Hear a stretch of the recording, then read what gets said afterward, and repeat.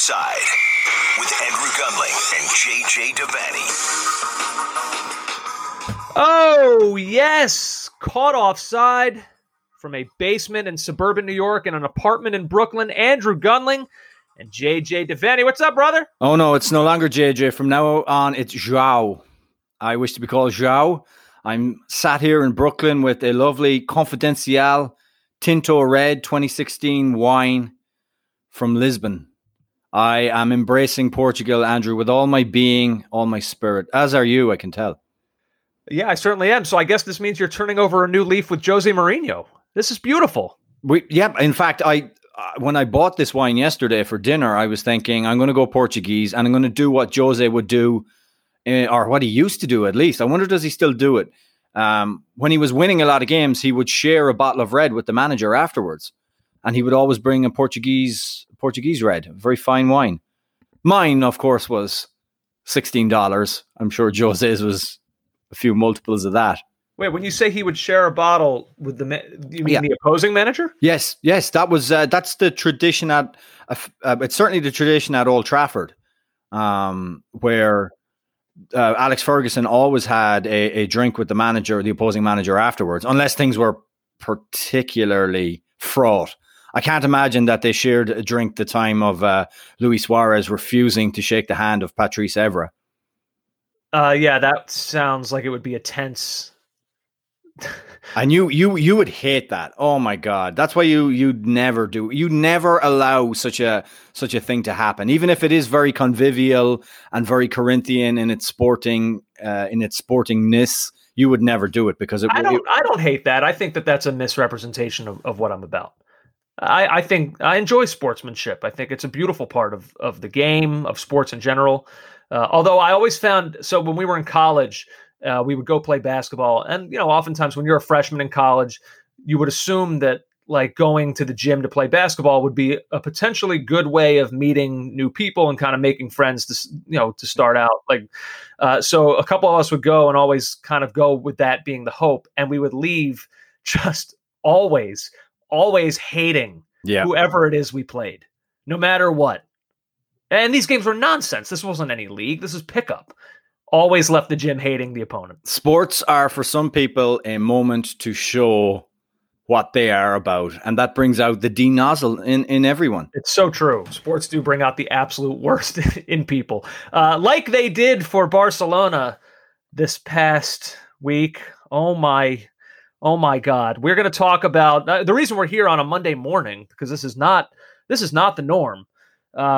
The results from over the past few days were so stunning that we felt we could not bear to go an extra second into the week without discussing this.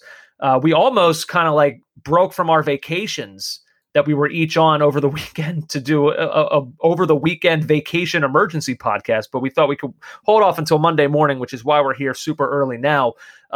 We'll get to the Bayern Munich Barcelona result, or as I've been calling it around my house, the Germany-Brazil 2 result. And then we'll also talk about the Lyon-Manchester City match. In fact, let's do that right now. We'll get to United in the Europa League and that stuff a little bit later on. But let's start with what the people are most interested in discussing, and that is the Champions League. Lyon, 2-1 over Manchester City. 3-1. I'm sorry, 3-1.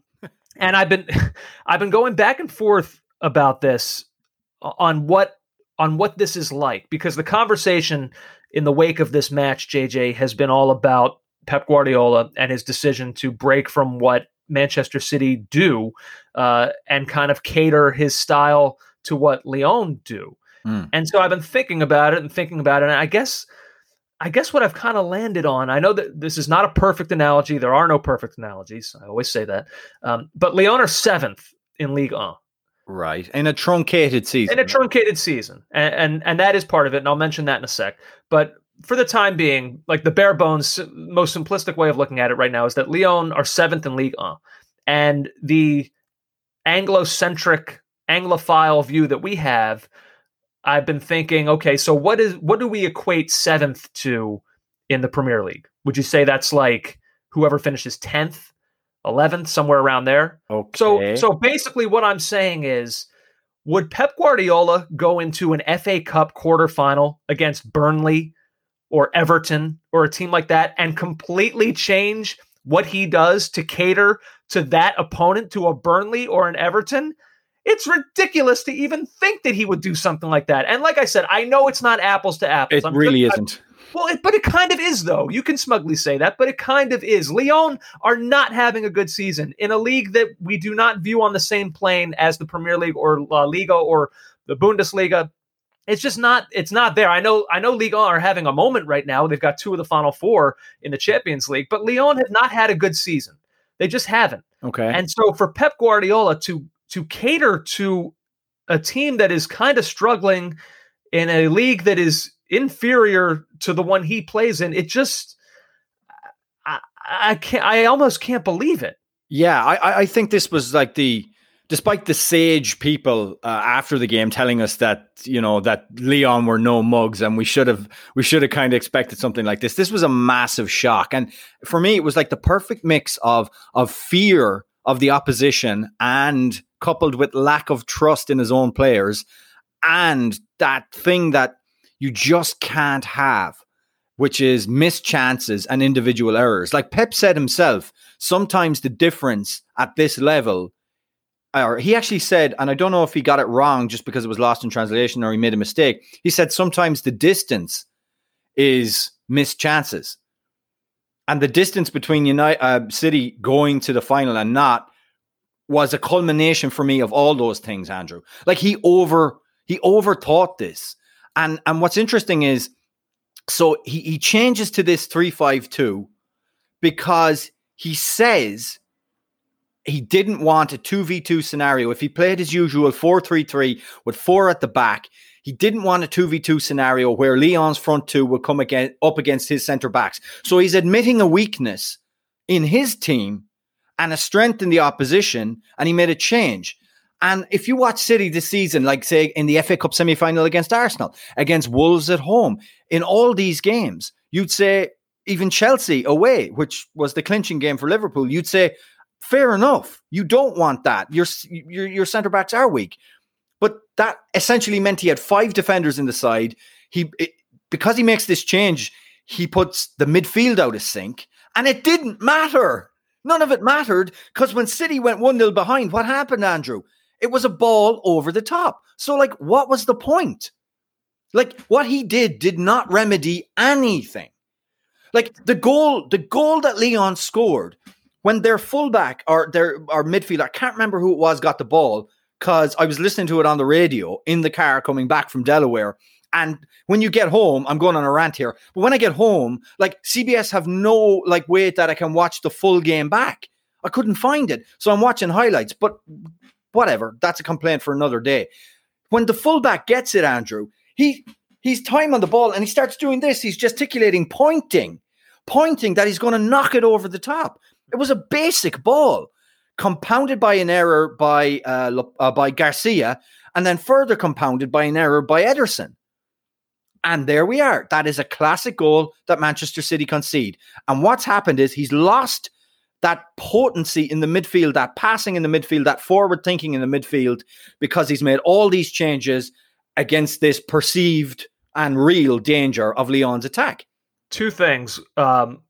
One of which you just touched on, and that is the midfield. So he's so concerned about a potential bad matchup between Lyon's strikers and his own central defense that he's willing to now compromise the thing that Lyon was probably terrified about in their own right, which was Manchester City's midfield overwhelming them. Bingo! You've hit the nail on the head. Pep has done them when they came out and saw the team sheet. I mean, Rudy Garcia and his coaching staff at Lyon must have looked at each other and thought, oh my God, he's just done us an unbelievable favor. The thing that they were most worried about has now been neutralized by Pep's own doing. Incredible. Absolutely incredible. Also, and again, like you said, there's no perfect analogies. But when I played, and again, this is just a low level. I'm not saying Come on, don't treat it like that. It's on the same plane, whatever it is. No, it's not. I had a teammate who was a brilliant player, top standard. And one of his advantages, Andrew, was going against the big teams, because we weren't a big team. He didn't know anybody of the opposition. No one. So he never cared. He would go into that game the same way and play his same game because he had no knowledge of the talent that he was coming up against. He was thick. He was stupid. He didn't care. Now, Pep has come up against Lyon already, and they've taken points off him. So they're, as the kids say, they're already, to an extent, living rent-free in his head. Yeah. And I wonder if Pep, and obviously he does preparation, but the stuff I criticize Jurgen Klinsmann for doing, like on 3 days' notice, changing your team round to play 3 centre-backs, to play a back 3. Like, Pep kind of did this. And he said that for the first 15, 20 minutes, in the post-match, he said, for the first 15, 20 minutes, City weren't comfortable, and then we became so comfortable. JJ, the fact that you just said that, this is not a visual medium, so the listeners can't see, but I wonder if you can read, as I hold my notes up here, the notes that I have. Oh, it's almost... I literally wrote... Klinsmann. It almost had the feeling of a Klinsmann changing formation, now, seemingly out of nowhere in a World Cup qualifier. Now, here's the thing that other much more learned commentators have said. They've said, learned as Homer Simpson would say. They said that he made the tweaks he made away against Real Madrid that worked out. Like, even though they worked out, those tweaks and changes were not good. The tweaks and changes that he made, even for the second leg, worked out. But again, he was deviating from the plan. He was in. Well, like, I want to cut you off for 1 second there. And again, this is coming off as so disrespectful to Lyon, and I don't mean it to be that way. No, it's not. But here's what I would say to you is like, okay, first of all, Manchester City, I think, is of a level where I wouldn't expect them to change for anybody, maybe with the exception of Bayern Munich.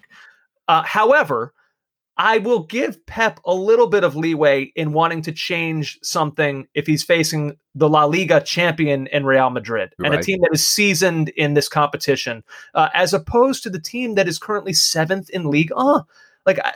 So even that, like, if people want to talk about him, well, he changed against Real Madrid. Well, that's Real Madrid. Like, that makes a little bit more sense. But Kenny Cunningham, the former Wimbledon centre-back and football analyst, he went into detail on this, and he said he could still occupy Lyon's 2 centre-forwards in his usual 4-3-3. He said just when one full-back goes forward, just tell the other one, just be aware you can't go forward when he does to the same extent because you've got to get back. Now, honestly, I don't think that works either. I just think that there's not enough pace in the centre-backs. There's not enough cohesion in the centre-backs in that Pep defence that he can play the high line that he does. That is again, crucial to the way that Manchester City play. That doesn't leave them susceptible to the long ball. They're always susceptible, Andrew, to that ball in behind. I can't get the vision out of my head. This Lyon forward is like, they've game planned for this.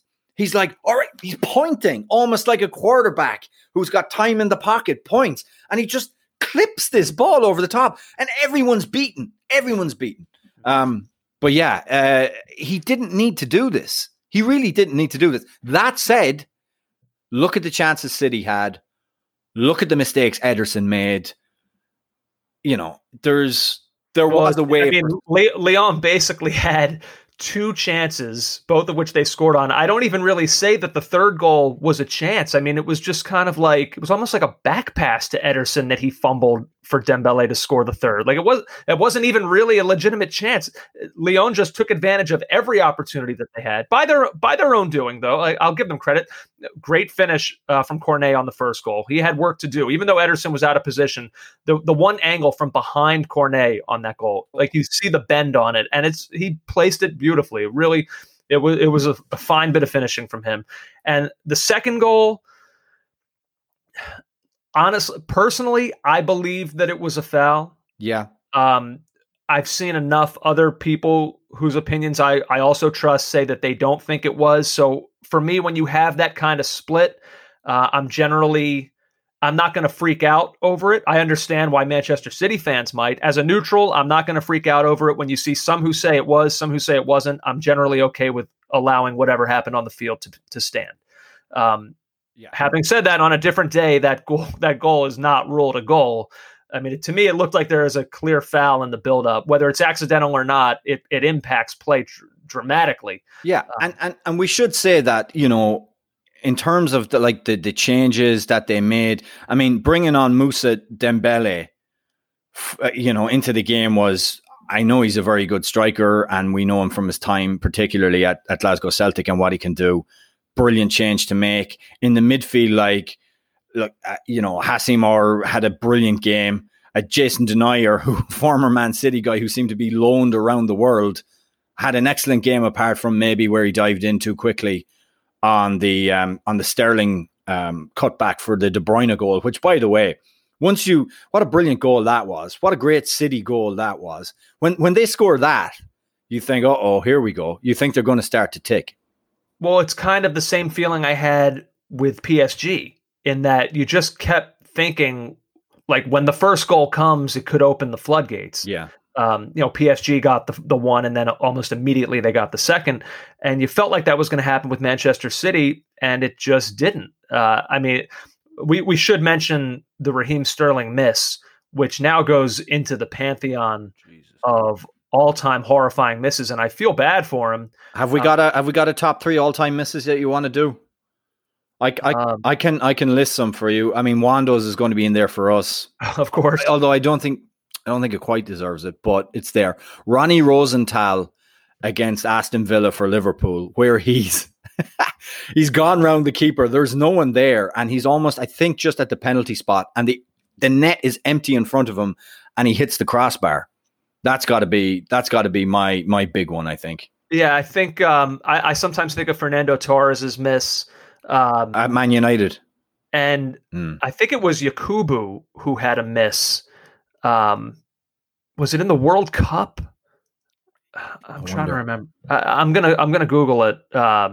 But right. I remember Yakubu having a miss. Well, while you Google really that, horrifying. Yeah, while you Google that, let me talk. So Gary Lineker analyzed the Raheem on BT Sports, analyzed the Raheem Sterling miss, and he broke it down, and he said what Sterling's done is he's been too aggressive. You want to let that ball hit your foot as opposed to striking through it, because once he struck through it, plus the little bobble that there was, it just flew over the top. Now, it's interesting because remember 2 seasons ago when he missed that, not similar because he was diving, but I think he was diving anyway, as I recall. Remember that sitter he missed at Burnley where Pep substituted him afterwards and kind of gave him to a talking to on how to take that kind of chance.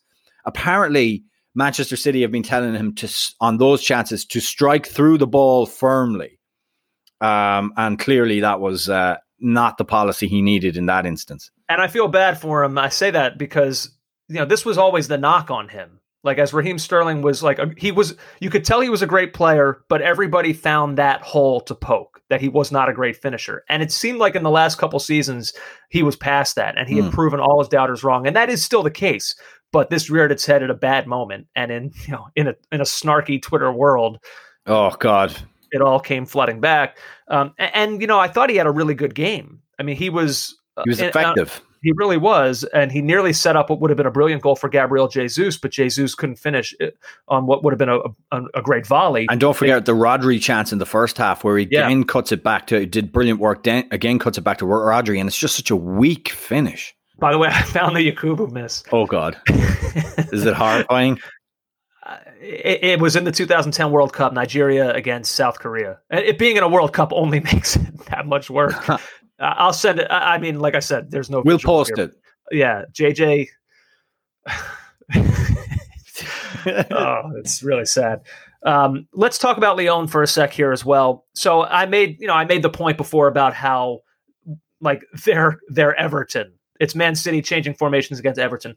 I will go against myself a little bit and just remind people that it was a season cut dramatically short for Lyon.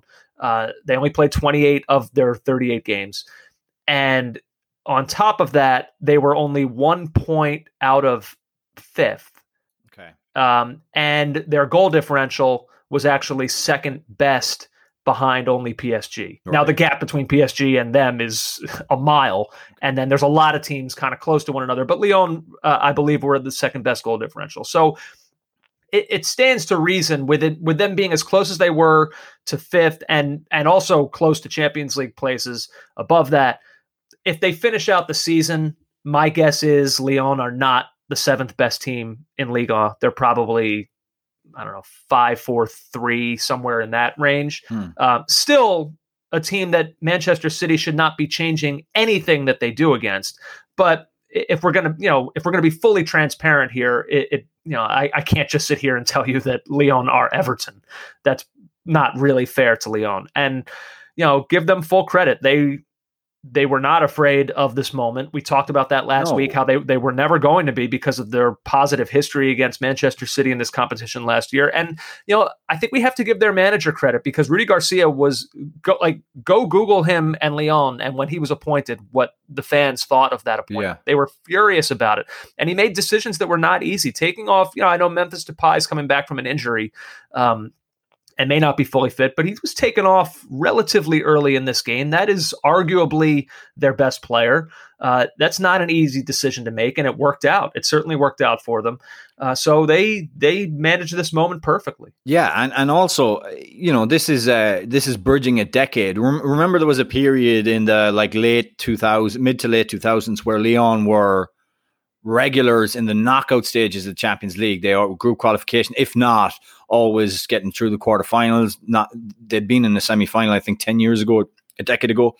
And Lyon get a lot of criticism within France because their model is they try and hoover up as much talent as they possibly had. I mean, in the past, they've had, players like Benzema, and they've get them and then they sell them on.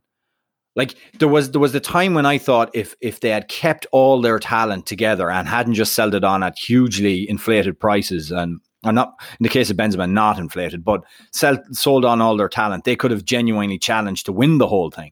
But that's not the way they work. So it's I wonder if it's going to play out again like that next season, where they're just asset stripped and all their top talent is taken away from them. But give them credit because they're not operating on the same budget as their illustrious and well-moneyed PSG friends. So, you want me to run through some of the names of that Lyon team the last time they were in a Champions League semifinal? Please.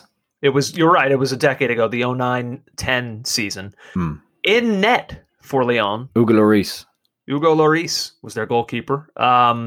Let's see some of the other. Kim Kallstrom was in the midfield.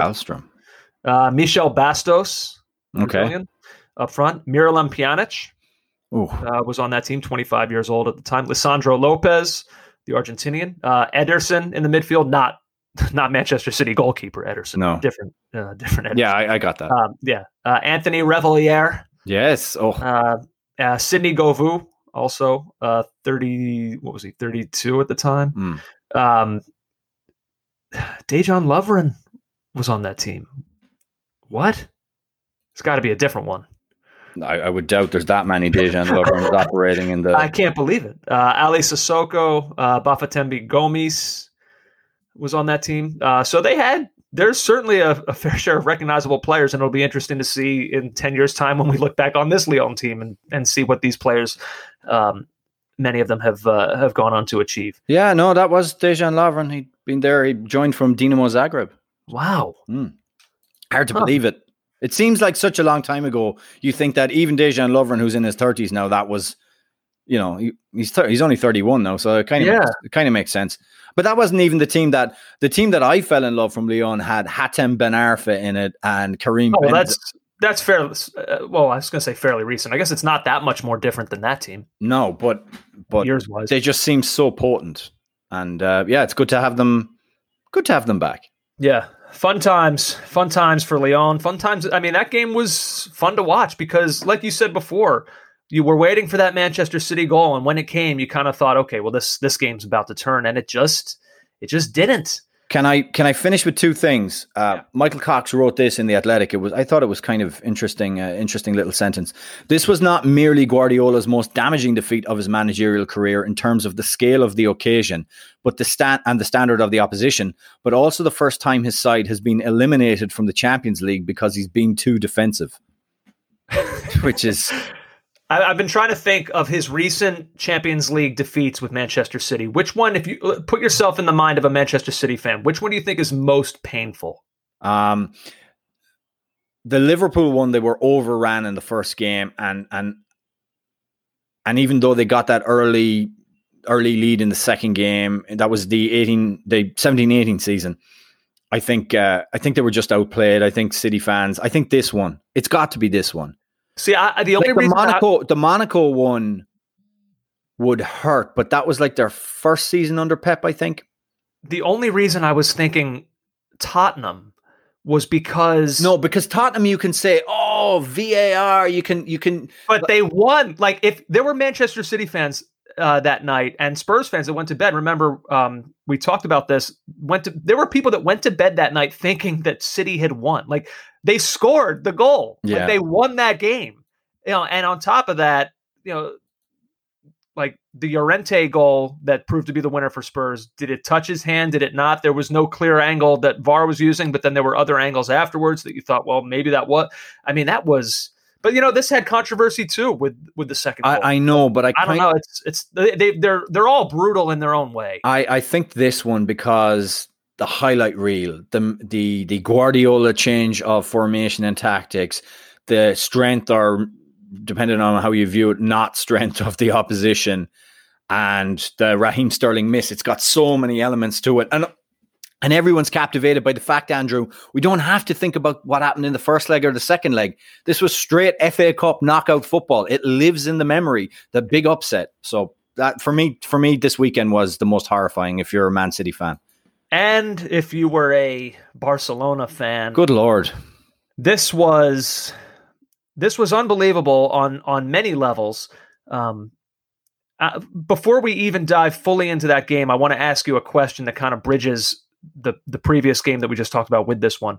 Which result is more of a shock to you? Lyon defeating Manchester City, or Barcelona? Barcelona can lose to Bayern. That's acceptable. But for Barcelona to lose like that to anyone, which is more shocking? And now hear me out. I'm not trying to be Dr. Clever Pants. It's still the City defeat because we've seen Barcelona collapses in the past. I know they turned it around, but we've seen them lose 4-0 to PSG in the Champions League knockout stages, albeit, again, over two legs. We've seen them be 3-0 up and be hammered 4-0 by Liverpool away from home. We've seen Barcelona collapses in the past. It's the level of, the level. 8 goals is just the standout from it. But to me, the City one is still shocking. I should not have been shocked that Barcelona were beaten, but it's still shocking because it was 8 goals, if I'm making sense.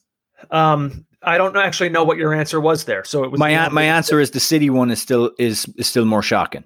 Okay, you're actually wrong. That is the incorrect answer. The answer is Barcelona. And the way that they lost. Look, and ultimately, there are no wrong answers, but I feel that way because we've watched this sport long enough to know that on any given day, anybody can beat anybody. Like, Watford beat Liverpool this year. These things can happen. We've also watched the sport long enough to know you don't score 8 goals against Barcelona. You don't beat Barcelona by 6 goals. I mean, you mentioned them being taken apart by PSG and past game 4-0, 3-0. Yeah, this was double that. Yeah, I know. Bad, this was so beyond anything that I would have ever imagined going into this, that it's one of the most shocking results, not just over this past weekend, but honestly that I've seen probably in the last 10 years. But you would concede that the last 3 goals, and I'm quoting someone else here, Dan McDonald said this on a podcast. He said the last 3 goals were like 5-a-side goals where the other team just wants to go home. And you just run in 3 and they're like, whatever. They're dead. Like, I'm not disparaging Coutinho or anything, but his goals did seem like, oh, can we just end this, please? Yes, there was definitely an element of stop, they're already dead. Yeah. That went with this. And, there is one funny thing, and I promise this will be the only time I say this. I'm going to say it now, and then I'm going to retire this sentiment forever. Oh, God. So Bayern Munich score early, and you think, uh-oh. And then what happens? Fortuitous or not, Barcelona come right back down. Alaba, own goal. And, game on. Barcelona, they're back in it. Mulligan for that first goal. Let's just start over now. Right. And then, most importantly, what happens after that? 90 seconds later, Semedo plays in a ball to Luis Suarez. He's one-on-one with Neuer. Now it's a bit of, it's bang bang. It's a tough angle. Neuer, who's great off his line, still comes out quickly, and Suarez isn't able to kind of get it around Neuer the way that maybe he would have had he had more space. Neuer makes the save, so it's still 1-1. And then what happens just a few minutes after that? Lionel Messi goes on one of his messy runs, gets into a messy goal-scoring position, and just kind of scuffs the shot. Neuer's able to make a comfortable save, and it's still 1-1. But it's just interesting because when it got to 1-1, and then those two moments happened quickly for Barcelona, you thought, wow, we are in for a game here. Barcelona have come to play tonight. And then you wake up and the score is 8-2. And it's just like, what on earth happened here? And I promise I will never again reference that in a different universe, in a parallel universe somewhere, Barcelona converted one of those chances and Bayern was shook and then went on to win the game. I'll never say it again, because if we're going to play that game, JJ, Bayern could have scored 20. Correct. Right. So, but it's only interesting in that this game will forever be remembered as one of the Champions League's greatest massacres. And it was close to maybe going a different way. I agree with you. It was a massacre. As it turned out, it was stop, he's already dead. But there were moments at the start of the game where you thought there was a route to victory for Barcelona and that it was going to be a basketball end-to-end game. But what happened was if you look at, like, say, the runs that Jordi Alba was making in behind, there were balls going over the top from a kind of a midfield position, and that stretched Bayern Munich.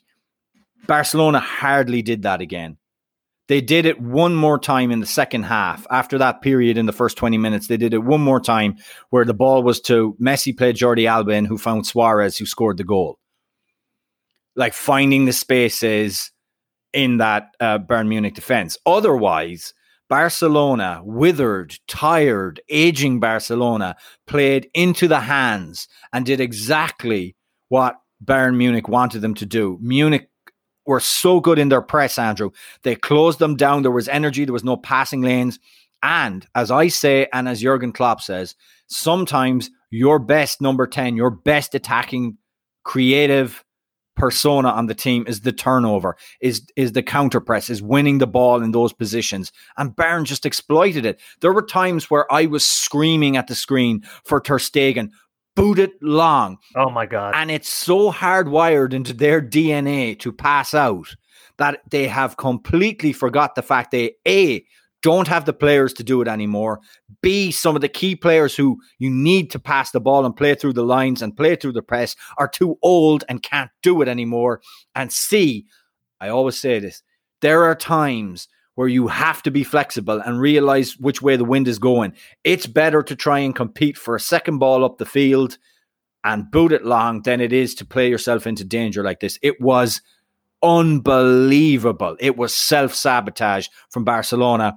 But, I think this team it feels like it's dead. It's on its last legs. The Barcelona that we knew is gone. And maybe this has been coming for a few seasons and they've got away with things, but it's over now.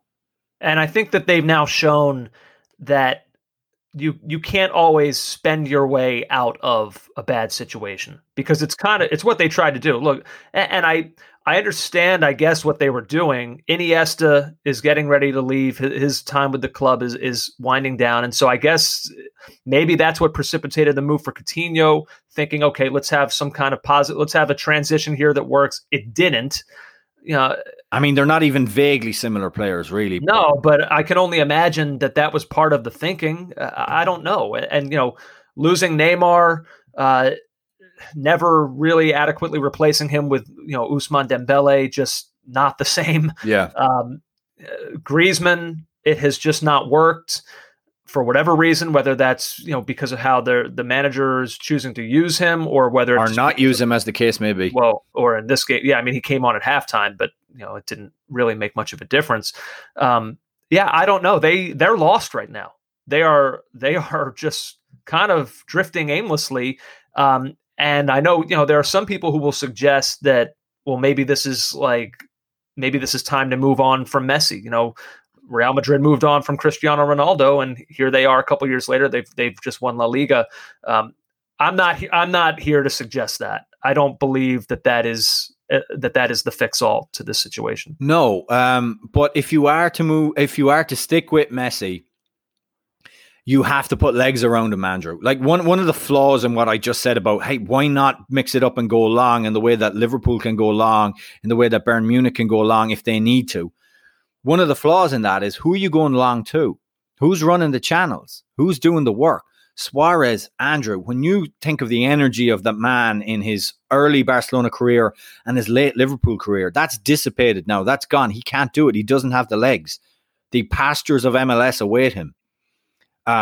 Messi, that's not the case for Messi either. Messi has now, whatever pressing he used to do in his period under Pep Guardiola, he doesn't do anything anymore. I mean, his movement is gone. So right there, you couldn't even really countenance playing the ball into the channels, except maybe for your wide players who, well, that didn't work out either. Even in their defensive roles, nothing was working for Barcelona at that point. So you've got to put legs in around Messi. You'd have to be, any manager that comes in that's going to work with him now is going to have to rejig that midfield. Also, they're going to have to deprogram someone like De Jong. Like, we know De Jong can run forward and make. We've seen him at Ajax do it. We know he can pass through the lines. We know he can do all these things. He stopped doing it at Barcelona. So there's work to be done there. And this, but Graham Hunter had a good piece in where he breaks down who needs to be moved on.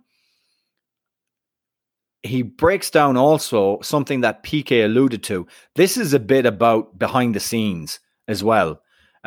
Here's the quotes from Piqué, which I'm sure people have heard already, but they merit a second airing. It was a horrible game, terrible. Disgrace is the word, he told Movistar. You cannot compete like that in Europe, and it's not the first or second time it's happened to us. It's tough, and I hope it serves for something. We all have to reflect. The club needs changes. I'm not speaking about the coach or players or singling anyone out. Structurally, the club needs all type of changes, because this isn't the first time. No one is indispensable. I'm not. I'll go if new blood has to come in and change this dynamic, because we've hit rock bottom. We all have to reflect internally and decide what's best for the club, which is the most important thing. This was unacceptable for a club like Barcelona. Now, I don't want to be simplistic either, but there's no pace in that team. Like, look at the top teams in the world right now. Look at the pace Bayern Munich have. Look at the youth they have. Like, it's everywhere. And it's sprinkled in with experienced players who are not over the hill. That's like Muller and Lewandowski, who are still physical players and can impose themselves on the game. Where's that in Barca, Andrew? What Messi said after the La Liga concluded was correct. They're weak. Mm-hmm. It takes root and branch change. And that manifested itself in a way that wasn't just in terms of talent or tactics. The mental component for Barcelona, just the utter quit in them in this game. Like, I can live with a team that just gets beat, that just is like Bayern Munich. We've said now for a while, we believe they're the best team in the world. Like, Bayern can beat Barcelona, and that's okay. But for Barcelona to just be seemingly like second to every ball, incredibly lazy in defense. You mentioned De Jong before. The way he just allowed who was it Kimmich. To run right? Yeah, on the goal that wasn't aware of the run, or either didn't care or didn't have enough juice to get in there. Sloppy in their passing. You talked about playing out from the back. I guess you can do that, but against Bayern Munich, you've got to be crisp if that's how you're going to play that game. And they just were so the opposite of that. It just looked like mentally this team was just not there. That their season was over. That they were not up for this. And it felt like with that attitude, they could have played almost anybody and not necessarily lost 8-2. But I don't think they would have beaten anybody in this game. To go to the positive for just a second, I know we'll continue with the Barcelona chat, but the performance of Thomas Muller was just unbelievable. And Andrew, I fell in love I fell in love with something abstract, but something I'd like to take to dinner and get to know better. His pass for Gnabry's volley. Uh-huh. Oh my God. If that pass were a person, right? I would take this person to the most beautiful restaurant I could. I would wine the pass. I would dine the pass. But Andrew, I would take the pass home, give it a kiss on the cheek and say, let's do this again because I respect the pass so much. It was pinged into him, I think, by Thiago. And it's around the corner looping pass with enough backspin. Now, Longley does not. I mean, he had a stinker. He was awful. He was awful. He didn't cover himself in glory, but even still, what a ball that was. It was just wonderful. And it was everything that summed up everything Barca weren't. They had nobody apparently that could do that for Suarez or for Messi on a consistent basis in this game. Oh. Yeah. Did you say that was Muller who set up that goal for Gnabry? Yeah. I think it was Goretzka. Ooh. But either way. Was it? I'm pretty sure. Oh my God. Am I getting my praise wrong?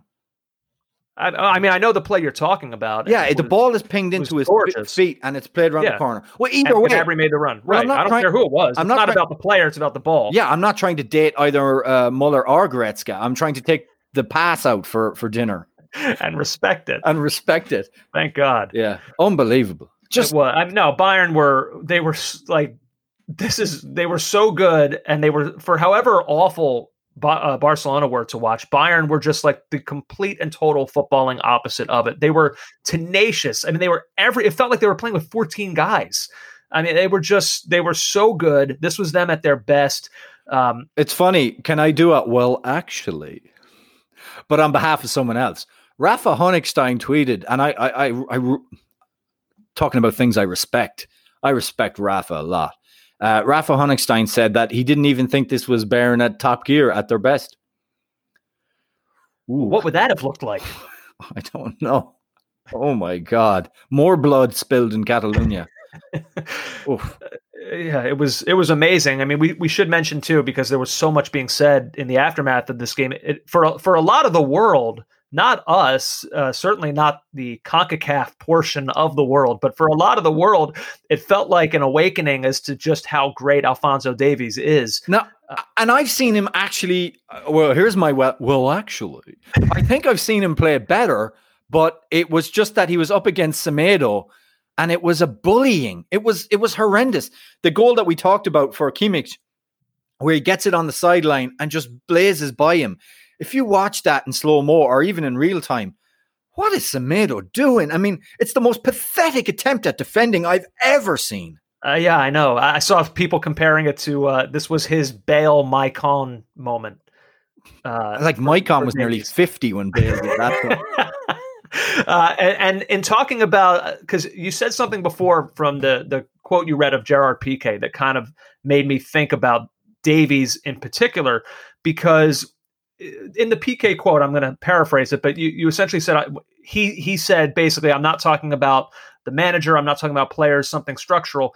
And that can only be, I guess, like what a lot of Barcelona players have talked about, Messi mainly, that, the president of this club, Bartomeu, that there's a strong disconnect right now. And so in the aftermath of that game, there was a quote that was kind of circulating, and I forget who it was. I'm going to read here. This is from AS football.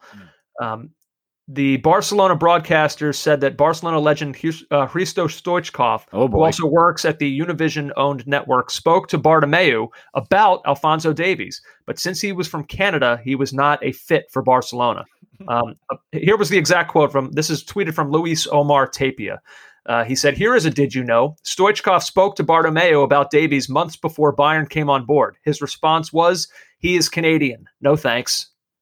Oh, you talk about just like this small-mindedness that is now kind of like suffocating that club. Like that's it. Like that is it in a nutshell. He's Canadian. No thanks. Wow. That's like Brian Adams walking into like Columbia Records. Brian, we love your stuff. Can you just a final thing and we'll finalize this contract. Where are you from? Oh, I'm from Canada. Out. Get out, Brian Adams. Like, what's that got to do with anything? It's in the world, like I said, it's small-minded. In the world of, like, look at the way football has swung toward like data and collecting analytics and looking at the physicality of players, looking at their skill set, looking at what they can do, how they'd fit into your unit. How do you come up with he's Canadian? Ridiculous. I don't understand. Just utterly ridiculous. And it's, I can imagine a Barcelona fan reading that and just thinking, this is why we are where we are. This guy needs to go. By the way, again, to direct you towards ESPN content, Graham Hunter's piece, his opus on this Barcelona breakdown is amazing. And he torches Bartomeu just like you have there. Absolutely blazes him. And rightly so. And one of the interesting things that comes out of Graham's piece, actually it doesn't come out of Graham's piece. Right before the game, he was asked, so what about Barcelona advancing to the semi-final? They have no chance, he said. Like, I tried to couch my words. Like, I fancied Bayern. Yeah. So did you. So did most people. But I never thought it would be this kind of napalming of Barcelona. Ugh. Yeah, that's the right way to put it. I mean, they are sensational in Barcelona clearly right now. Do you find, and they've always been kind of spoken in disparaging terms by other German fans and often by people like me because they're FC Hollywood, they're a super club. But do you find this iteration of Bayern Munich kind of likable? Yes. Yeah. And one of the reasons you find them very likable is this. But, we in Bayern, we have Robert Lewandowski. Robert Lewandowski. Thomas Müller is a gem. He is a national treasure.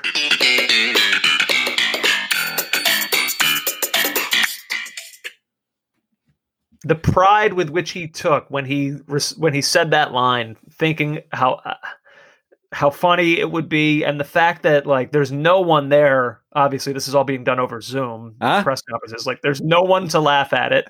It's total silence. Oh, it reminded me of like the Gotham Comedy Club or some New York Cellar Comedy Club. This guy is moved from Oregon. It's his dream. He's given up his accounting job in his father's firm to be a stand-up comic. It's the mid-'80s. It's a Tuesday night. Nobody's out on a Tuesday night, and he's up the front. Hey, what's that thing about airplane food? Am I right? Like Lewandowski is looking for the laughs. Lewandowski? Huh? It's so bad. And his reaction is so perfect to its badness. I can only assume that he did that on purpose. That like that was an intentional dumb joke. Yeah, I know what you're saying, but there is this, again, I don't like dealing in stereotypes, but there's this thing about the German sense of humor. That it's very different to ours. And so you believe that there were people that like he said that, and if you just stood outside your house in like the city center of Munich, you could hear howls of laughter from across the city. Actually, I don't believe that. I can't believe that. It doesn't make sense.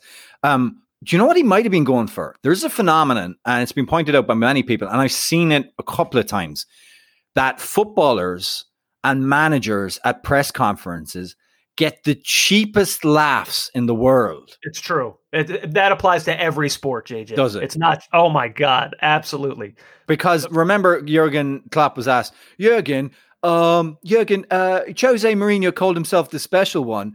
What would you call yourself? I would say I'm the normal one. Like the place just like erupted. There's that German sense of humor again. Yeah. I don't know. Thomas Müller, what a joy. By the way, so when I was younger, my best friend was, he moved over from Germany. We were in, I guess, middle school, lower school, whatever you call it, national school, we call it. And we were just kids together. And so they had access to German TV. And he told me, you got to watch this comedy. It's hilarious. And it's about and maybe someone who knows German culture better than me can explain it. It's about this widow woman who's really old, and like all of her friends are like dead, but she still has this dinner party, right? And it's filmed in front of a live studio audience. And the biggest laugh is when the waiter comes in with like a tray of drinks, and he trips over like the lion's head, because it's a lion's head carpet. You know, one of those. Yeah. And he trips over it, and they're like, they're like breaking. And I laughed the first time. I'm like 7 or 8. Right. But he keeps doing it. Every time he comes in the room, it's the same shtick. These people are falling around the place laughing. And my friend is looking at me like, what do you think of that? This is comedy gold. So maybe someone can tell me what that is. And I'm sure because of the language, I was missing other jokes too. You know, about the fact everyone is dead. I'm sure I missed that joke. Anyway. Yeah, that's... This is your German cultural moment. Robert Lewandowski.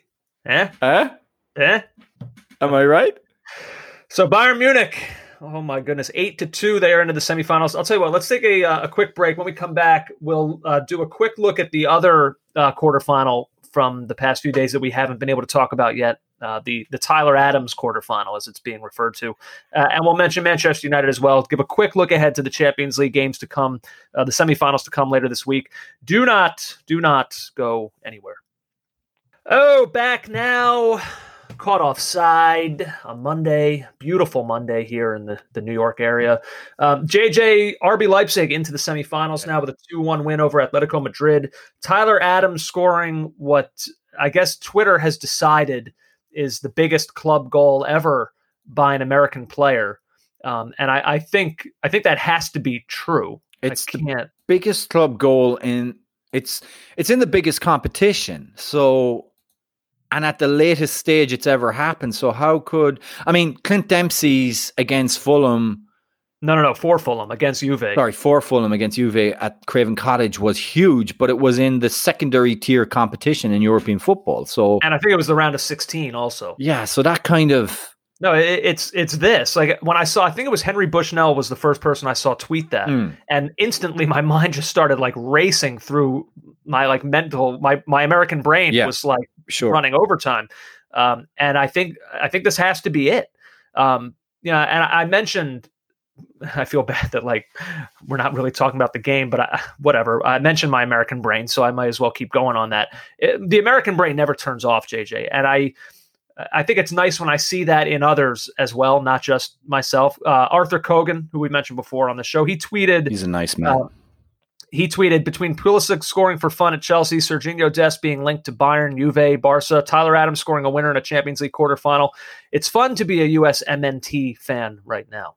Yeah, it is. And that's to not even mention what we're starting to see Gio Reyna doing at Borussia Dortmund. It's fun to watch them play for their clubs. For sure. It's fun.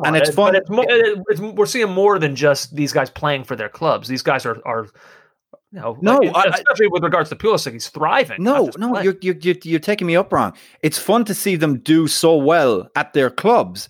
And what it lends us to is imagining what that will look like when they play for the national team. But we've not seen all of them together in this cohesive unit for the national team. It's fun fantasizing about what that may look like for the national team. It's fun watching them for their clubs. It has not yet become fun watching the US men's national team. Let's not get away from that. I'm still on the misery trip here. I know. It's almost like these guys have now gotten to a level where I almost can't even picture them playing for the US men's national team. Like, to me, the US men that I am now so used to, it's just like perpetually a roster of Kellen Rowe and like Lovitz and like all of these, all these MLS guys. Like, that's like the team we've seen over the last 2 years. Yeah. See Jackery Chad Right. Jackerson, all these guys. Aronson Brendanson. It's going to be weird, by the way, when Brendan Aronson leaves MLS and then goes to Europe. And now like his name is so MLS guy name, but he's going to now be a player thriving in Europe. And the best of luck to him. Look, it's great. I'm not saying it's not great, but like you said, I find it hard to visualize the US men's national team yet. And I'm excited about it though. I mean, it's awesome. If we find a way to get all these guys into the team, you can't tell me this won't be a good side. You just can't. Yeah, no, I feel that way as well. Back to this game, though. It's Adams who scores the winner. Granted, everybody was pointing out that it was a deflection. So what?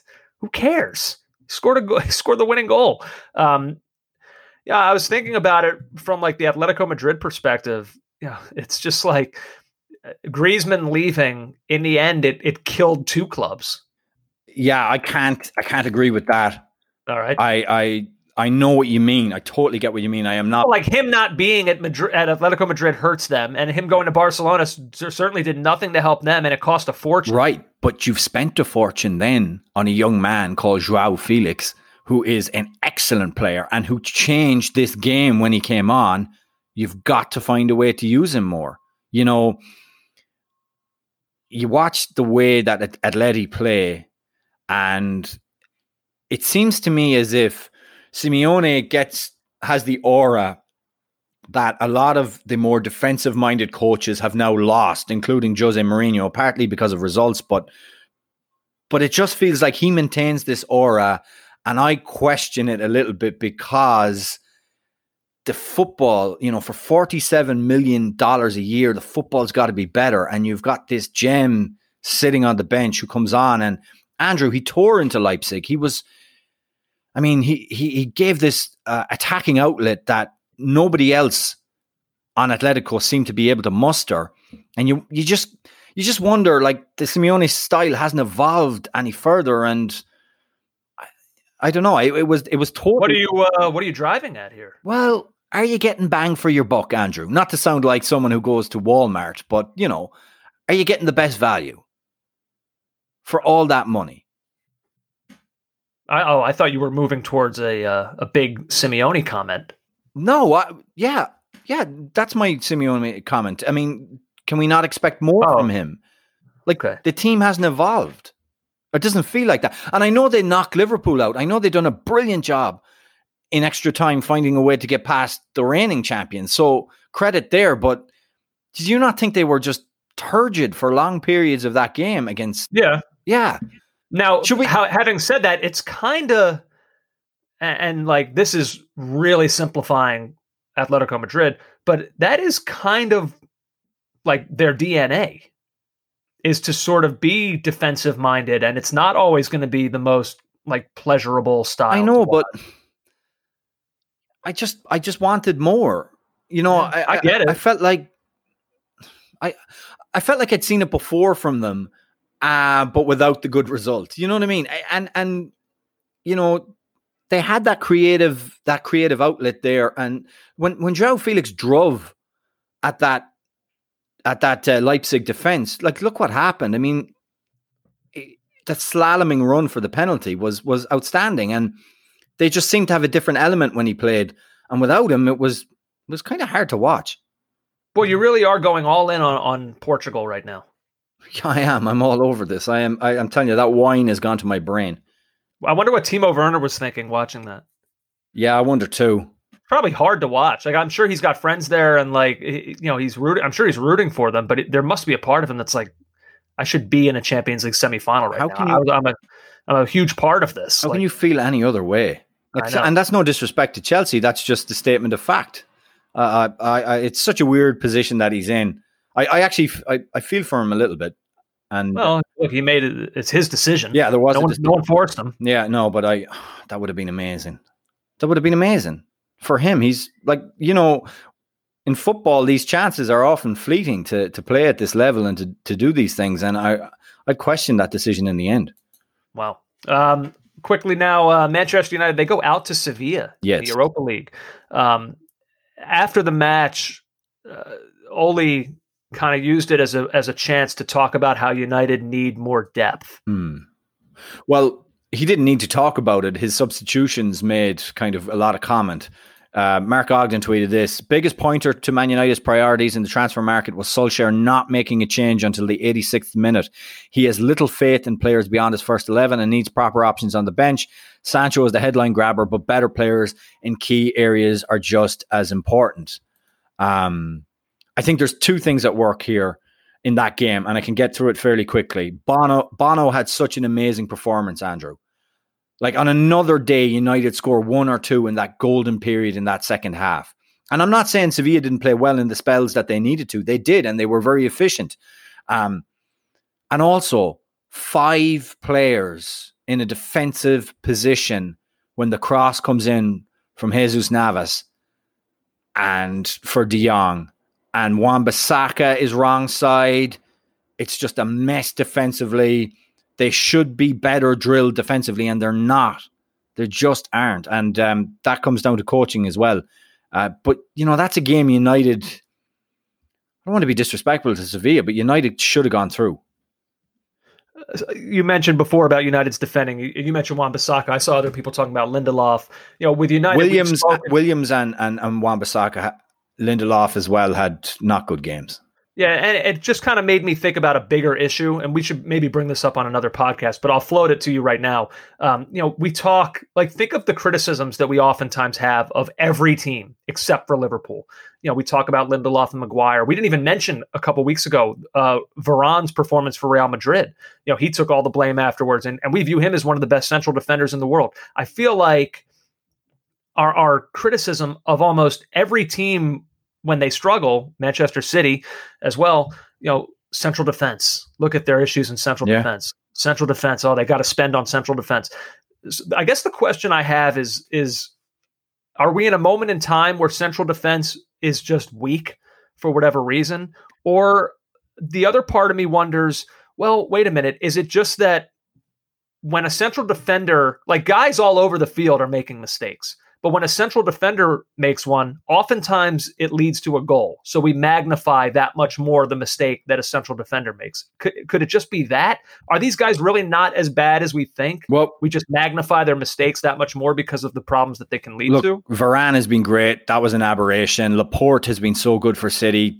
His mistakes were an aberration too, largely speaking. I hear what you're saying, Andrew, but I'm looking at just that instance. Everything is wrong in that setup for United. Everything defensive. This is schoolboy basic defending, getting the right side of an attacker. Navas's ball was brilliant. I tweeted at Jermaine Genius. I said, guys, I agree with you. The defending was terrible. It's 5v1 or something to that nature. Or guys should have been able to cover him, pick him up, De Jong in the middle. But Navas's ball was so good. And Jermaine Genius tweeted us back from the studio. Correct. Right. Okay, fine. Great ball.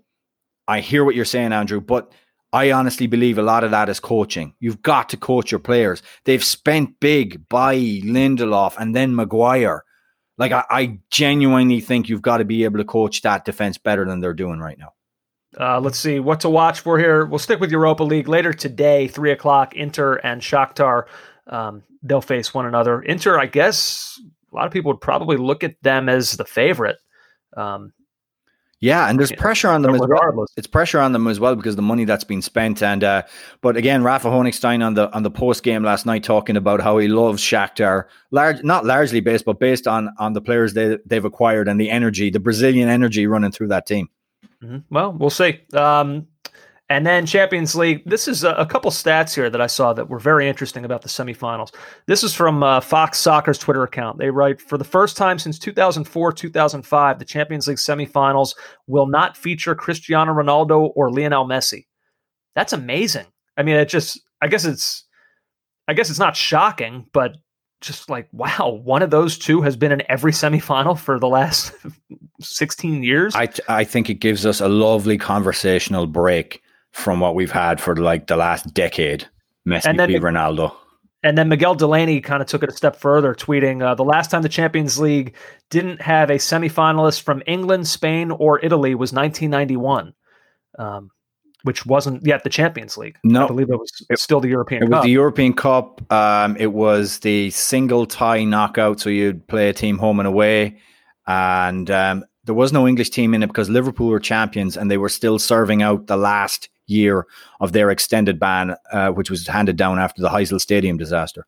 Do you happen to remember who the four were?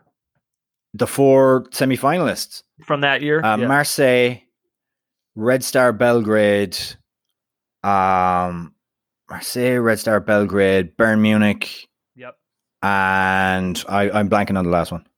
Spartak Moscow. Spartak Moscow. There you go. Pretty good. Good job. Yep. Champions League Tuesday, the first semifinal, 3:00, RB Leipzig and PSG. And then Wednesday, also 3:00, Bayern Munich and Lyon. Wow. This is so good, man. I'm actually, it's 10:25. I'm going to have myself a glass of wine. I think you have problems. I sound like a real housewife. I don't mean that disparaging, by the way. I mean the show Real Housewives. I imagine that's what they do. Just being clear. Just being clear. Yeah, it should be fun though. Like we said last week, the format of this, I know the circumstances for it are obviously what we never hope to see again, but it has kind of created a byproduct that has been fun to watch, to have this Champions League played out in like a World Cup style, European Championship style, Copa America, just like bang, bang, bang, single legs. It's been gorgeous. Great. It's been amazing. And we will discuss the desire of some to have it remain as single elimination going forward. We will talk about that on the next pod. Yeah, that's interesting because you brought up the question as to how you decide where that game is played. Yeah, that's the big issue for me. And the big issue is money, really. And you're losing one game of TV money, so nobody's going to do that. Oh, no, you're right. If anything, they may add like a third and fourth leg. Yeah, they'll do another group stage like they did once upon a time. And there'll be 10 people watching Barcelona and Newcastle, as there was. Oh. So there you go. Good stuff, man. These were fun games to talk about. We'll be back. I think we're going to do a bonus podcast Wednesday evening once we know what the Champions League final will entail. We'll have the results from Tuesday's and Wednesday's matches. Good stuff. And I promise we will watch the Anelka documentary like you had teased last week. We're going to, so it's going to be a homework assignment. We're going to make notes and we're going to break it down. And we have to watch Tottenham. I think that's Amazon August 31st, right? Oh, Andrew. I will watch every second and I'm scared because it's just like, how many times, JJ, this past year did I text you during a game and say, can't this season just be over already? And now like figures like all these good seasons Tottenham have had, this would be that year where now I'm going to be forced to relive it on Amazon Prime. Yeah, but your misery sometimes makes the best pod. Nah, I disagree. I'm not here for that. All right, little Dickie. Yes, good stuff, man. Enjoy the rest of your week. This was fun. To you, I say... Check you later, fun boy. See ya. Take care, man. You've been listening to the Caught Offside Soccer Podcast.